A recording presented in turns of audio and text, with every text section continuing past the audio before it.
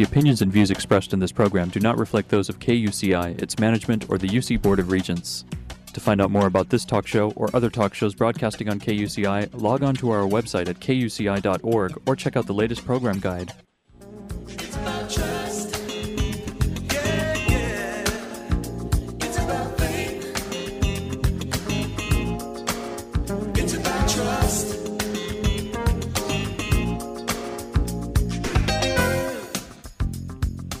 You're listening to KUCI 88.9 FM in Irvine and KUCI.org on the net. Welcome to Prescriptions for Healing Conflict. I'm Lloyd, I'm the show's engineer, and your host is Mari Frank. Mari's been an attorney mediator for 26 years, and during that time she's resolved thousands of disputes as a neutral conflict healer. She's a member of the Orange County Superior Court Mediation Panel, and she's been a law professor of negotiations and mediation, and presently teaches negotiations right here at UCI. She's the author of Negotiations Breakthroughs and co-author of Stepping Stones to Success and several other books. To listen to previous interviews, see upcoming guests, download podcasts, and learn more, visit www.conflicthealing.com. So Mari, what's your show about today? Well, Lloyd, today our show is about tools for understanding and transforming your organization, and it deals a lot with healing conflict.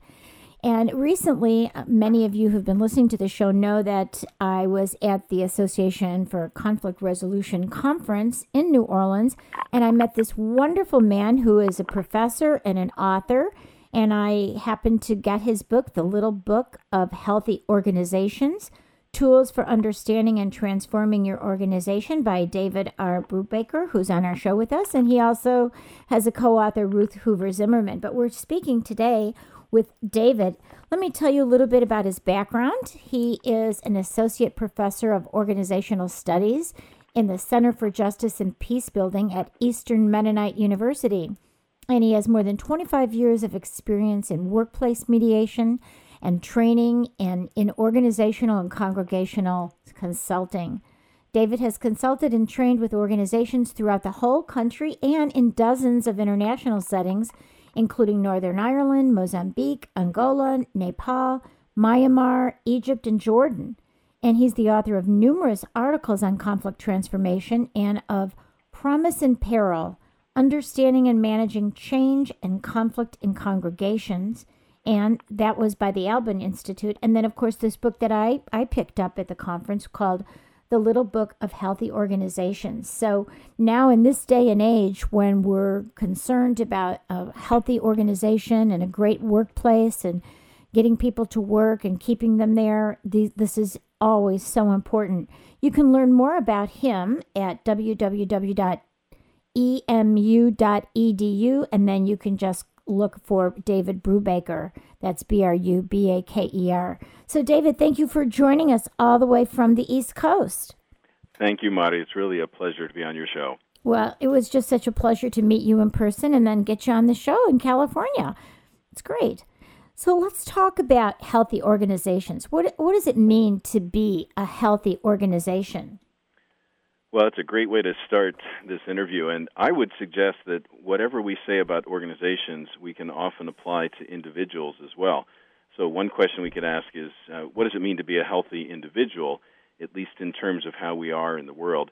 And I think the same principle applies to organizations, namely that to the degree an organization is consistent in its practices with its stated values and norms and beliefs, to the degree that it's consistent in living those out, it tends to be a healthy organization.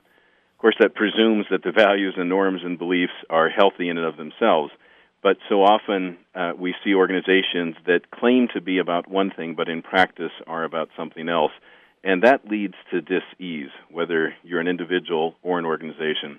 It's the congruence, it's the consistency between who we say we are as an organization, how we say we treat our employees, our customers, our clients, and how we actually treat them that really, I think, demonstrates what a healthy organization looks like.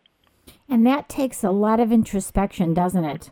Exactly. Much like an individual, we have to learn to be self-reflective organizations, and that's really a leadership function. If leaders are themselves self-reflective and ask honest questions about their own behavior and get honest feedback from others, then they're often able to do that for the organizations that they lead as well. So really what we want are learning organizations that are constantly engaged in that double loop learning of looking at their environment, looking at their own practices, reflecting on them, and making adaptive changes as needed to those practices. Yeah, it sounds like they really have to have a consciousness and be conscious of their consciousness, doesn't it?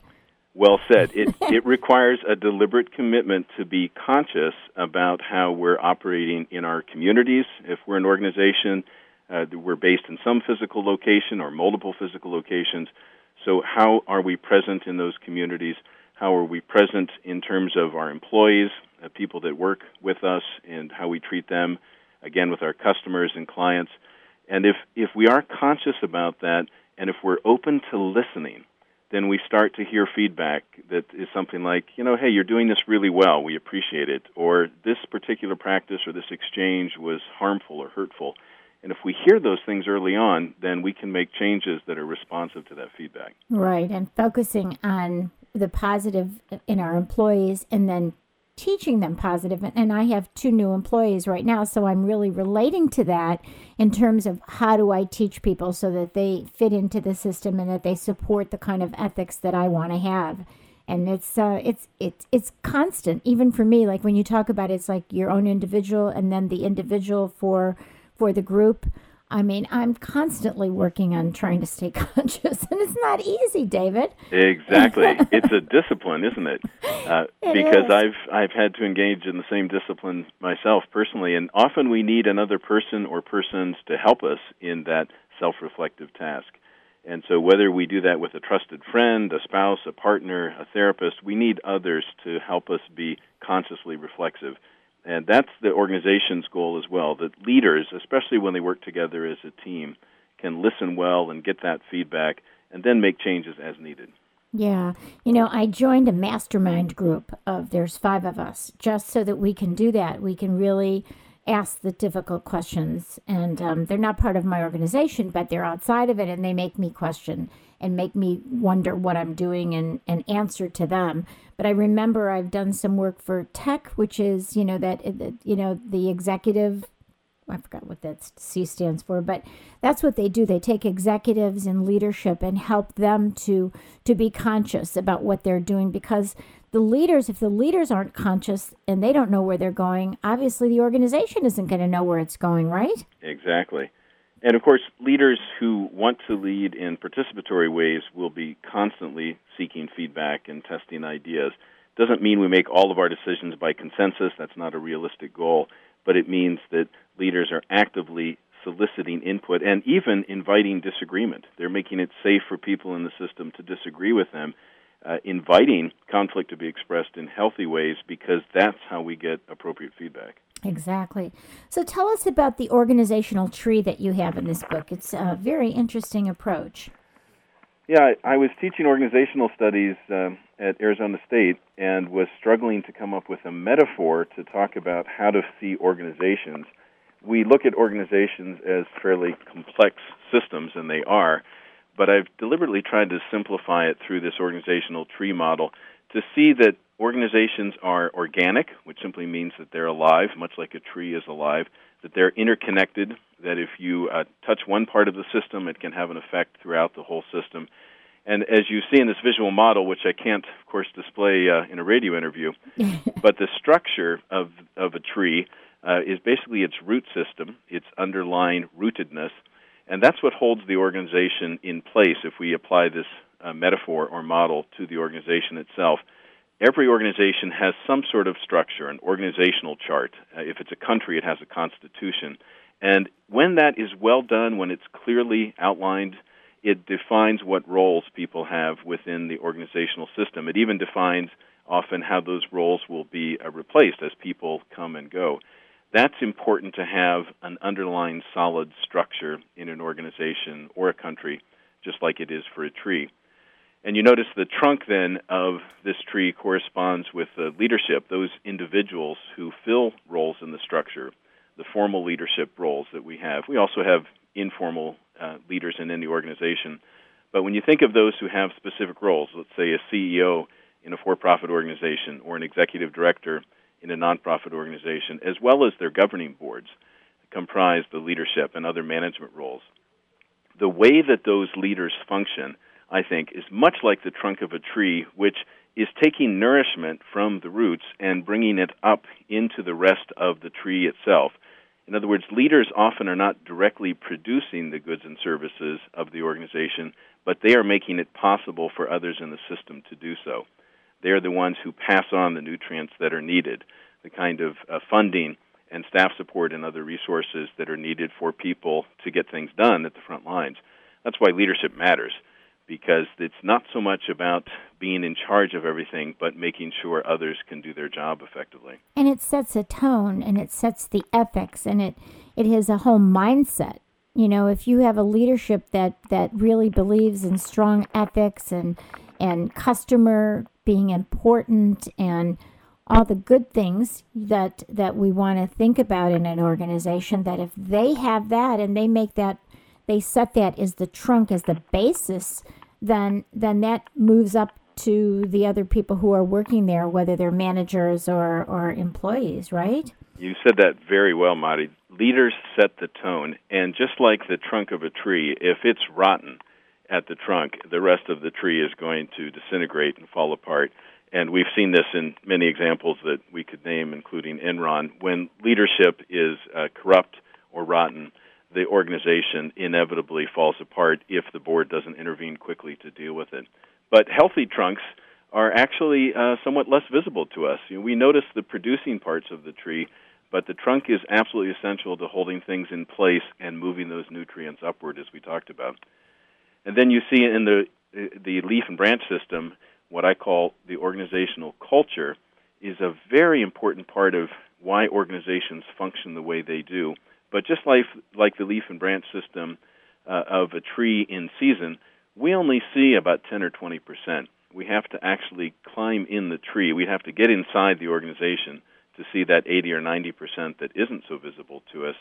And yet culture really matters. It's why when we join an organization, we sometimes don't understand why they do things the way they do. We haven't yet learned the culture, and that's part of understanding an organization. Right, and you talk about it here like it's the beliefs, the values that drive the behavior. So, you know, you have this, like the mission statement. Are they really congruent with their mission statement? That all comes out at that culture, right? Exactly. The culture really defines how we do things around here. And therefore, it's important to learn the culture. And sometimes leaders also have to take steps to change the culture because it is not supporting the stated values and mission of the organization. Culture change is very difficult and usually unsuccessful if one leader tries it all by him or herself. But when working as a team, it is possible to make adaptive changes in a culture that, frankly, makes the organization more life-giving, more congruent with its stated beliefs, norms, and values. Yeah, I think it would be hard when you have a new CEO that comes in. And if the new CEO doesn't ask a lot of questions and find out what the concerns are and what the values are and all that before he or she tries to make changes, then it's probably going to be a mess, right? Yes, and we see many empirical examples of that. I tell my students and my clients, organizational clients that I work with, we have to earn the right to make change. You cannot come in and in your first 90 days or 100 days, despite the mythology around a new president, you cannot come in and make major significant changes in that short a period of time without severely disrupting the system and creating a lot of kickback and anger. It usually takes at least a year for a new leader to come in, build enough relational capital, and build a team of change agents to bring about successful change. Right, because people think, like, who are you to come in here and make all these changes? You don't even know us. Bingo. Yeah, they've not earned the right to make that change. Right. So how does an organization shape our identity if we are in that organization? Well, of course, there are multiple shapers of our identity, and probably our family of origin was the first and most significant one. But in addition to families of origin, there are, within the organizational sector, faith communities, for example, that are explicitly in the business of shaping identity. Even a secular organization can shape a person's identity over time as we begin to identify with the beliefs and values of that organization, particularly as we begin to identify with our role in that organizational system. and we start to think of ourselves as a worker or a manager or a top executive leader, we can see over time how those things do indeed shape how people behave in the world, even outside of that organizational context. So, given all this, what does it mean to take a systems approach to organization? Well, in the organizational tree metaphor that we were just discussing, we have to see this living organism, the organization, as nested in multiple environments as well. And those environments can include the economic environment, but also even the social-political environment and the geographic environment in which it's located. When we take a systems view, we're looking at the whole system. We're looking at that organization, its structure, its culture, its leadership. We're also looking at it in the context of the unique environments in which it's located. And we're basically saying, what is working about this organization? What's healthy? It's an appreciative question that we start with. But also, is there something that's not working? And we want to understand that in its entire context, this interconnected organizational system in the multiple environments. We want to look at it systemically because otherwise we'll end up just tweaking one part, not realizing that everything's connected. Right, and that's back to the tree. Like if you just cut off maybe, one branch and you don't get to the point where this is really coming from some kind of fungus somewhere else, then, right? I mean, your whole analogy seems to work even with that. Yes, I like the tree analogy because when we're working for organizational health, just like when we're trying to address a tree that might have gotten sick in our backyard and we're wondering what's going on, we have to consider the soil as well and the water that it's receiving or not receiving. So we don't look just at the diseased part, we look at it in the context of the whole and ask what kind of systemic changes do we need to make to bring this whole organism back to health. Yeah, and when we're talking about this whole radio show is about, healthier systems, healthier communication, and healing conflict. Change, as you know, and as you state in your book, can cause conflict. Obviously, it occurs with regularity in organizations. So, help us understand the relationship between the conflict and the change that might need to happen. Well, when I was a relatively new workplace mediator and organizational consultant, I remember hearing a very experienced organizational consultant say, quote, where there's change, there's conflict.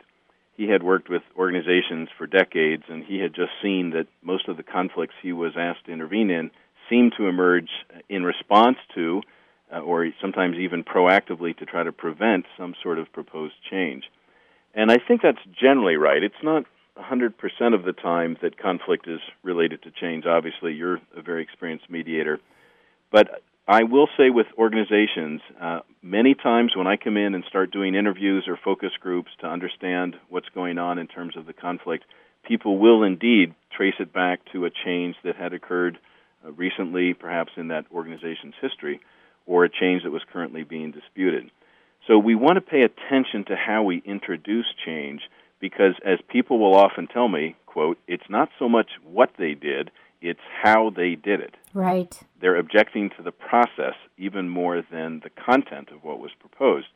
So we need to pay particular attention to how we're introducing change and the way at which we're trying to move change through the system in ways that it can be acceptable to that organization rather than rejected because they don't like the process. Right. And conflict in itself is not necessarily bad. It depends on how it's used. I mean, conflict can be an impetus for change that's needed. When people are in conflict, often there is something that is bothering them that needs to be addressed. And so if they address it, it could be a change for the good. If people talk about a problem that they have and there's a conflict about it, if they problem solve it, then the conflict was really a positive thing. Right? Very well said. I agree completely. In fact, I think that's the entire philosophy behind conflict transformation as a movement compared to, say, conflict resolution. So I also don't want to imply that every conflict is bad and needs to be resolved. Some conflicts are bad and need to be resolved, but many conflicts are really the cracks in the system that Ken Cloke talks about. They're showing us that something is not working, and we better pay attention to the noise that's coming from that crack in the system. And then conflict can become an impetus for positive change. Right. So it is indeed a cycle. And sometimes change causes conflict, sometimes conflict causes change, but both can be productive and positive. Right. And how I feel personally in my own life with my own staff or with people that I'm dealing with and my clients is I feel safer when they tell me that there's a problem. I want to know it. If they tell me, I don't take their if their concerns or their criticism as something that I have to be defensive about it. I say, that is helpful information. Tell me more. Let's work it out. Let's figure out what's happening here. So to me, when someone comes to me with a concern before they get out of control, I'm thrilled because that gives me an opportunity to find some solutions with them. Very well put, Mari. And one of my early mentors, Ron Crable, remember, was asked one time by an organizational leader, what's one thing that I could do to have this organization be a better place to deal with conflict? And Ron's immediate response, which I've used many times since, was invite disagreement. Yes. That what you just said, basically be approachable, be confrontable, let people know that it's perfectly safe to come to you when they have a disagreement or a problem because, as you pointed out, then we hear about it early when we can actually do something about it rather than too late when it's escalated out of control. Right, right. To me, I feel much safer. When people tell me something, if a client tells me I'm not happy with this or I don't think that this was right or something like that in our mediation, I go, thank you.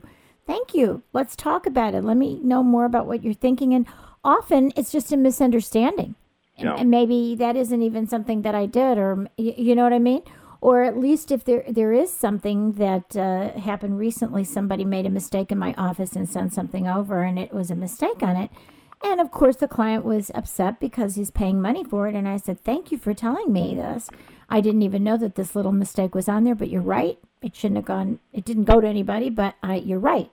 And it gives me the opportunity to show him that I am open and I welcome, like you said, I invite any kind of concern because that's her reputation too. Even if you're a large organization, if there's a customer who has a problem and you invite them to tell what the problem is, maybe other customers have that same problem, but they're not telling you and they just don't come back. Exactly. And note the link then to being a truly learning organization because leaders and members are asking those questions and inviting disagreement, inviting feedback so that information is coming into the system on a fairly regular, frequent basis. We still need to figure out mechanisms to collect that feedback, but at least we're inviting it to come. Right. So if you were talking about how we manage the change in an organization, how do we de-escalate that conflict then? It's going to happen. Conflict often, it's not easy to change. I mean, as much as I'm pretty much open to change, even for me, it's, change could be a challenge. It means that you're comfortable in something and all of a sudden you have to do something different. So I think that change can be, people resist. So what is the best way to make sure that you don't allow that escalation of conflict when you're trying to make a change? Well, we've learned that just like there is an optimal level of stress for individuals, there's also an optimal level of conflict for organizations. In other words, having absolutely no conflict, as you pointed out earlier, probably means that there's not much life in that organization. But when it escalates too high, and we actually have a 5-level system that you read about in the Little Book of Healthy Organizations, to identify what level conflict is at. If it gets to level 4, fight, flight, or level 5, intractable, then probably our first goal should be to try to intervene to reduce the intensity of that conflict because, by and large, people don't negotiate at that level of intensity. So we want to look at what's going on in the organization, how intense is the conflict. If it's level 1, 2, or 3, it's quite manageable through dialogue, negotiation, mediation if needed. But if it's level 4 or 5, then we often will need to introduce a process whereby people know that concerns will be heard, ideas will be collected, we will make some recommendations on how to deal with it, that some fair process has been put in place. And I've seen that 9 times out of 10, just announcing that there will be a fair process reduces the conflict intensity because people start to believe somebody will do something to try to address this. And there are many strategies that we would have, Certainly getting people together for mediation is one of the most effective strategies, but there are other dialogue tools beyond mediation that we can use, such as various circle processes that are very effective. And sometimes, frankly, leaders need to make a decision. There can be conflict in an organization because something has gone on and gone on and gone on and not been resolved, and people need it to be resolved even if there will be some people unhappy about the ultimate resolution. So there are various mechanisms that we have. You'd be very familiar with them, and probably your listeners as well. We need to let people know what will be done, who will be leading the process, and when it will be concluded so they can relax about what's going on. Yeah, I think knowing when, if we talk about it, like if you just make an announcement, we're going to do something and no one knows when it's going to happen and they're just anxious about that, Right. That's another problem. Well, we only have about a minute left, but I just wondered if you could tell us what you see in the future of how organizations will better manage conflict. Well, I see lots of positive signs in all three sectors of organizational life.